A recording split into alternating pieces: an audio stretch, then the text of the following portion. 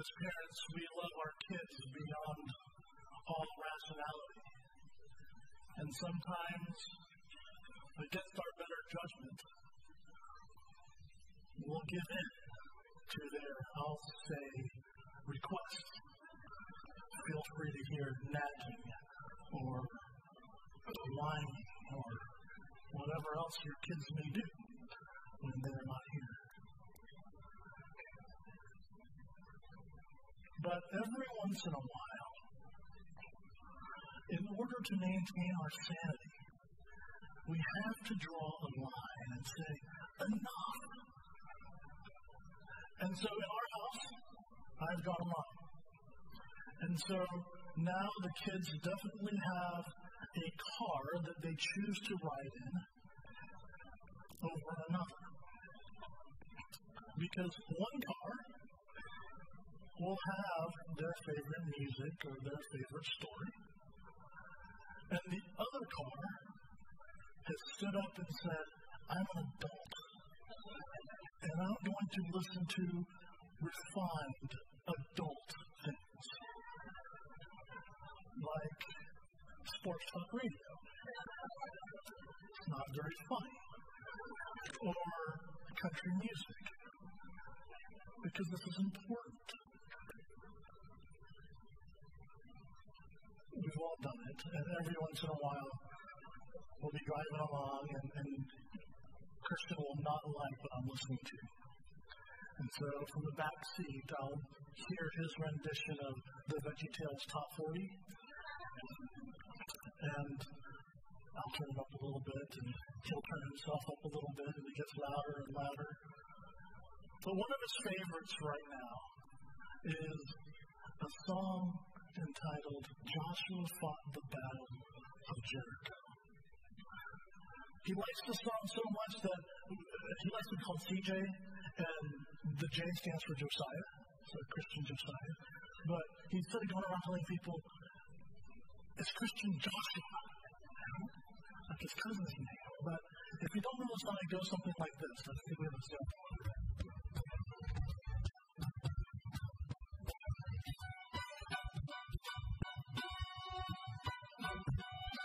This catch you the first 10 times you listen to it.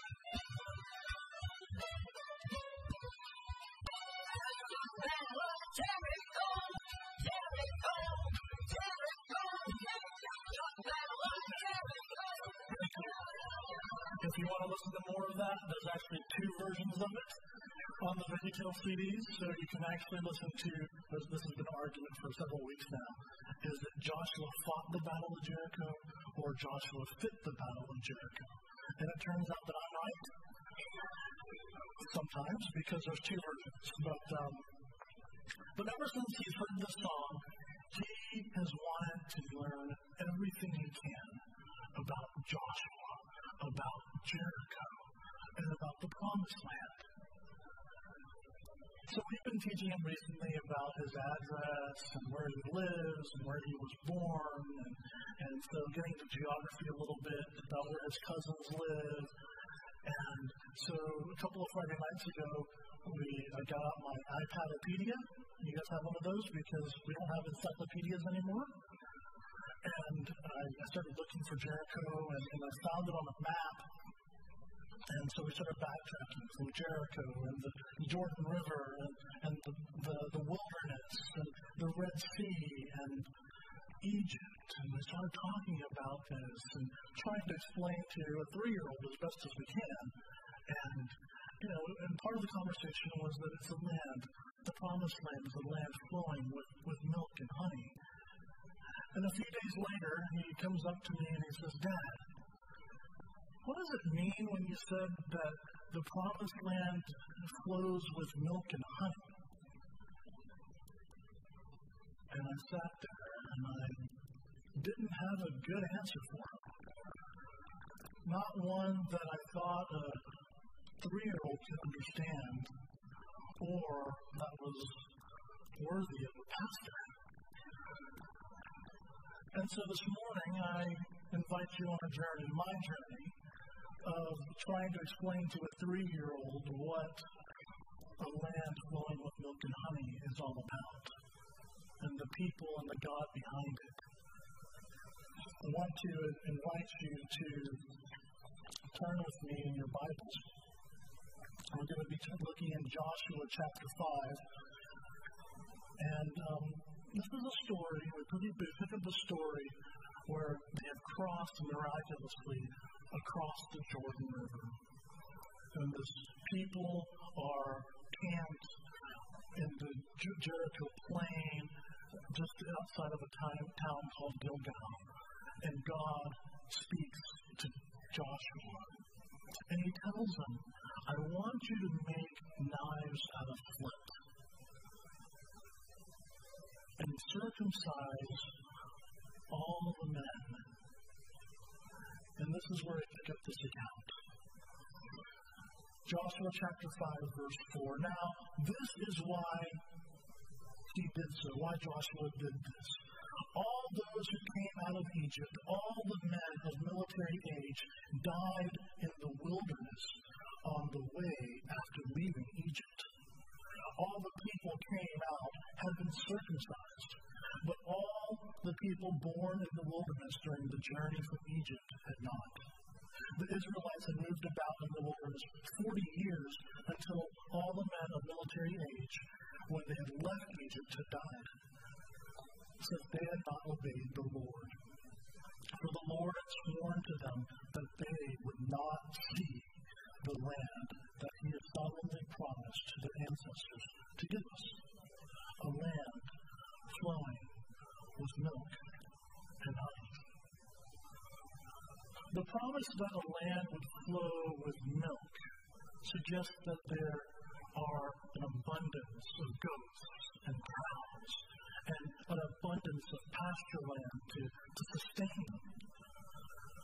To suggest that it flows with honey implies that the land has lush, fresh vegetation and flowers. But more importantly, it tells about God, who is generous, abundantly generous to his people.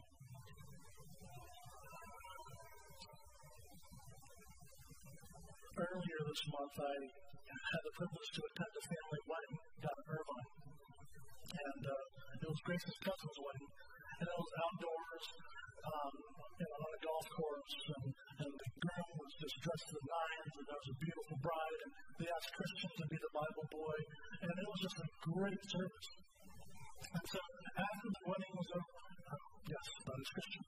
After the service was over, we made our way down to the barn there on the facility, on the property there.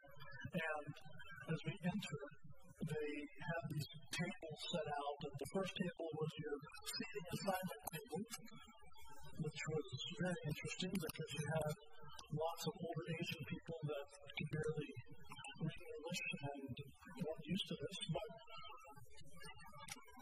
I was just a couple of hundred of these biscuits. Not this one tastes better. This one is from Copper Kettle. But they had these biscuits, and ours had this flag in it. This is the flag from the wedding, and it said, Mr. and Mrs. Isaac Kim, and then it has a little table name. Our table name was I'll Be Your Shady Tree. That was the name of our table. Very creative. And on this table, they, along with the hundreds of biscuits, they had a small buffet of gourmet honeys. Now, I'm from the South, and the saying goes, you can take a boy out of the South, but you can't take the South out of the boy. And I love biscuits, and I love honey, but I'll eat biscuits any way you want to give it to me. Danny? Amen. Gravy. Gravy, I'll eat that way. I'll eat them with butter or jam. I've even had them deep fried at a fair. I do not recommend that. But, so I broke apart my biscuit, and Sarah can tell you that it's good. And so we had this biscuit, and there were these honeys, and there were several different types of honeys. And I decided that I would try the mango honey. And there was honey with the honeycomb still in it. And I took my spoon, and I took it out, and I tried to get it on there, and honey does not flow. The line's getting longer behind me because people are wanting to sit down. And so I did what any man would do. And all I can tell you is that the mango honey is very good.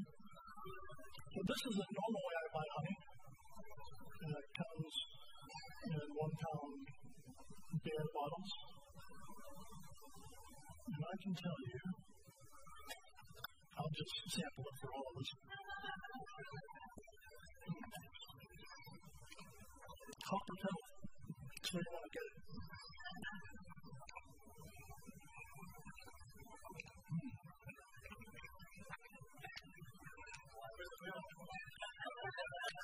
So, that was really good. I have a sample up here if you'd like some after the end of the service.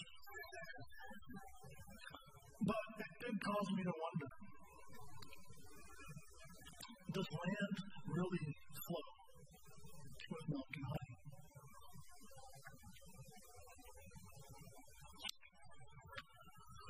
Margaret Feinberg, if you haven't read any of her books, I would highly recommend you to her. Margaret Feinberg, in her book, Scouting the Divine, as she was writing this book, she decided that she'd take some of these famous biblical illustrations of the land flowing with milk and honey, or the one we're all familiar with here, like John 15 about the vineyard, or the one where we talk about Jesus as the lamb and sheep. So she decided she could do research. And so she went to go and live and shadow a shepherdess in Oregon. And she went to Napa Valley and spent the day with a vintner in one of the gourmet vineyards up there. And then she also spent time with a professional beekeeper. Because she wanted to get a professional's opinion about these biblical teachings. Not necessarily a pastor or a theologian's opinion, but a professional opinion from those people. And this is what she learned from the beekeeper. In ideal conditions, an average hive of bees will travel over 55,000 miles and hit over 2 million flowers in order to get 1 pound of honey. It's a lot, isn't it? We have several students are now on their East Coast history tour from the academy. They'll tell you that it's a long flight cross country. To get 1 pound of honey is an average of 18 cross country flights. A productive hive can make up to 2 pounds of honey a day. And then once the honey is made, the hive needs to stay ideally at about 96 degrees Fahrenheit. And so in order to do this, if it's too warm, the bees will go out and they'll gather water, drink it, come back to the hive and kind of regurgitate it out, and then they'll start fanning. And they'll create a natural air conditioner in their hive to maintain that ideal 96 degrees. If it gets too warm or too cold, then they'll do some other things without water, but they'll remain idle as possible to let this heat build up. But many natural factors come into the production of honey. Whether it snows, when it snows, too early in the season, too late in the season, how much rain did you have? Have there been changes in vegetation and the surroundings of weather patterns? Has certain grasses or certain weeds or certain trees popped up that is not usually in that area? That's why when you hear of the promised land being overflowing with milk and with honey, you recognize it's not just something you say. It actually tells us something. God promises a land that is in top working order, functioning with God-ordained rhythms. And the result was a natural abundance, an invitation to come and taste and see and experience and live with a God that is good. I think David knew something about this when in Psalm 19 he talks about the Lord being sweeter than honey, or honey dripping from a honeycomb. The promised land and Egypt, they serve as bookends to another land, the wilderness. And just 2 months after being miraculously led out of Egypt into the promised land, they began to become discontented. They began to grumble. And they look and they long for the home that they have in Egypt, even if they were an oppressed people. Because as we all know, sometimes the devil we know is better than the devil we don't. And so we long for what's familiar. But they were not able to see past their immediate context to realize that their God of the land of us, is a God that wants nothing but the best for them. That He can provide. They failed to see that their place of landlessness was an opportunity to trust and to experience God's goodness rather than to grumble. And I don't know about you, but oftentimes I feel this tension. And I think they were feeling it too, this tension, this need to be sufficient. And we get into trouble, and they get into trouble when their need to be sufficient exceeded God's desire to be their sufficiency. And so Moses tells Aaron, and I invite you to turn with me if you have the Bibles to Exodus chapter 16, verse 9. Exodus 16, verse 9. Moses tells Aaron, saying to the entire Israelite community, "Come before the Lord, for He has heard your grumblings." While Aaron was speaking to the whole Israelite community, they looked toward the desert, and there was the glory of the Lord appearing in the cloud.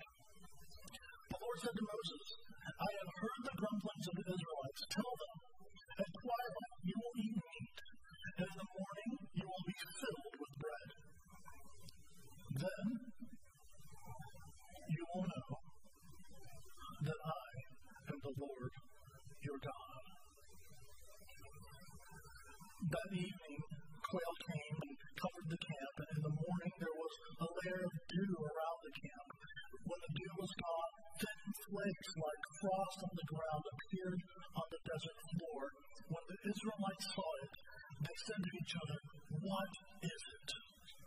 For they did not know what it was. And Moses said to them, "It is the bread that the Lord has given you to eat." God goes through an awful lot to remind them over and over again that He is sufficient for them. Because apparently it wasn't enough for them to remember that God is sufficient when He brought them out of Egypt. It wasn't enough for them to remember that God is sufficient for them when He parted the Red Sea and they crossed over on dry land. It wasn't enough when they had experienced life with God leading them directly. And so yet again, He announces, "I am sufficient for you." And this time, hopefully you'll remember, because I will provide you 2 signs every day: quail and manna. Something that they didn't understand. Bread from an economy that was totally foreign to them. Meat that they did not work for. Yet, they struggled to recognize that God is sufficient. The wilderness was not a managed land like Egypt was. It was something foreign to them. And even though they were were managers of this land as slaves. They understood it. But the wilderness was also an opportunity for them to experience God's complete goodness. Yet they longed for another land, a land that one day they hoped to take control of and to manage themselves. And as they wandered, an old generation passes, and begin to see glimpses of a new generation that recognizes that their God, this God must be a God of the landless and those that have land. Because if it wasn't, why would he invite us to the promised land? God provides manna and quail because he not only does he want to fill their empty stomachs, but he wants to fill their yearning for good things in their life. Walter Brueggemann explains kind of this experience of the nation going through the various lands this way. The land is always a place where memories of slavery and manna are recalled for these people. Land is always where Israel must come to terms with the Lord of their memories and the Lord of their hopes. It's always a place for promises and demands, for words to be spoken and heard between God and man. As important as the promised land was in the community of God's people, I believe that the promised journey is the centrality of a life with God. God wanted them to understand over and over again that I am sufficient for you. So now comes a portion of the sermon where we're supposed to kind of tell you, what does that matter? So what? Kathy's smiling. We always think about this as pastors representing something. And I can tell you that, I can stand here and tell you that it's important to recognize that God is with us. Whether we're bonded in slavery, or whether we're wandering, or whether we're living a life of promise. I can tell you that God wants you to know that he is sufficient for whatever that you are going through. But I thought I'd do something different this morning. I thought I'd kind of share with you what we try to emphasize. We're just trying to emphasize this with our junior high students. Something that we learned a few weeks back at our children's pastors' convention. And they call it the 3-2-1 method, and you may be familiar with it. So, 3 things that I've learned, and then 2 things that I'll do differently or act upon based on what I've learned, and 1 question that I'll take. So, I'll share them with you. For me, 3 things that I've learned. The first is that the promise-less life, one without promise, may be easier. But I want to choose to be in a life of a promised journey. The second one, recognizing and experiencing the promised journey where I allow God to be sufficient for me is the essence of a life with God. The third thing I learned or relearned, it's the blessing to not have all the answers. Especially when you're the pastor and your kid asks you something that many might consider to be a no-brainer. So 3 things that I've learned or relearned. 2 things that I'll act upon based upon what I've learned. The next time Christian or anyone asks me to tell them about a land flowing with milk and honey, I'll tell them that God is perfectly enough for us, no matter where we are in life, be it enslaved, wandering, or living in the promised land.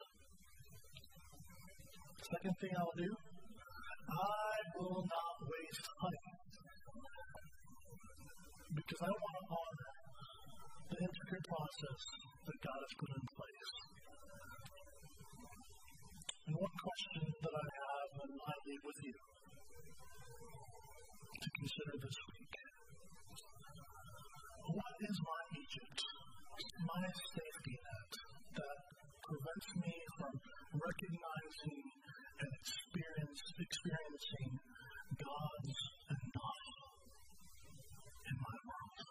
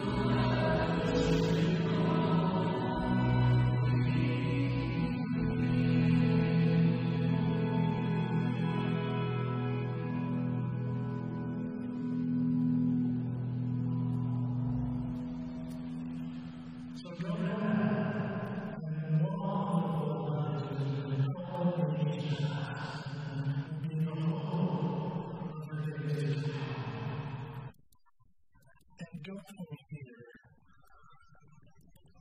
recognizing and experiencing God's enough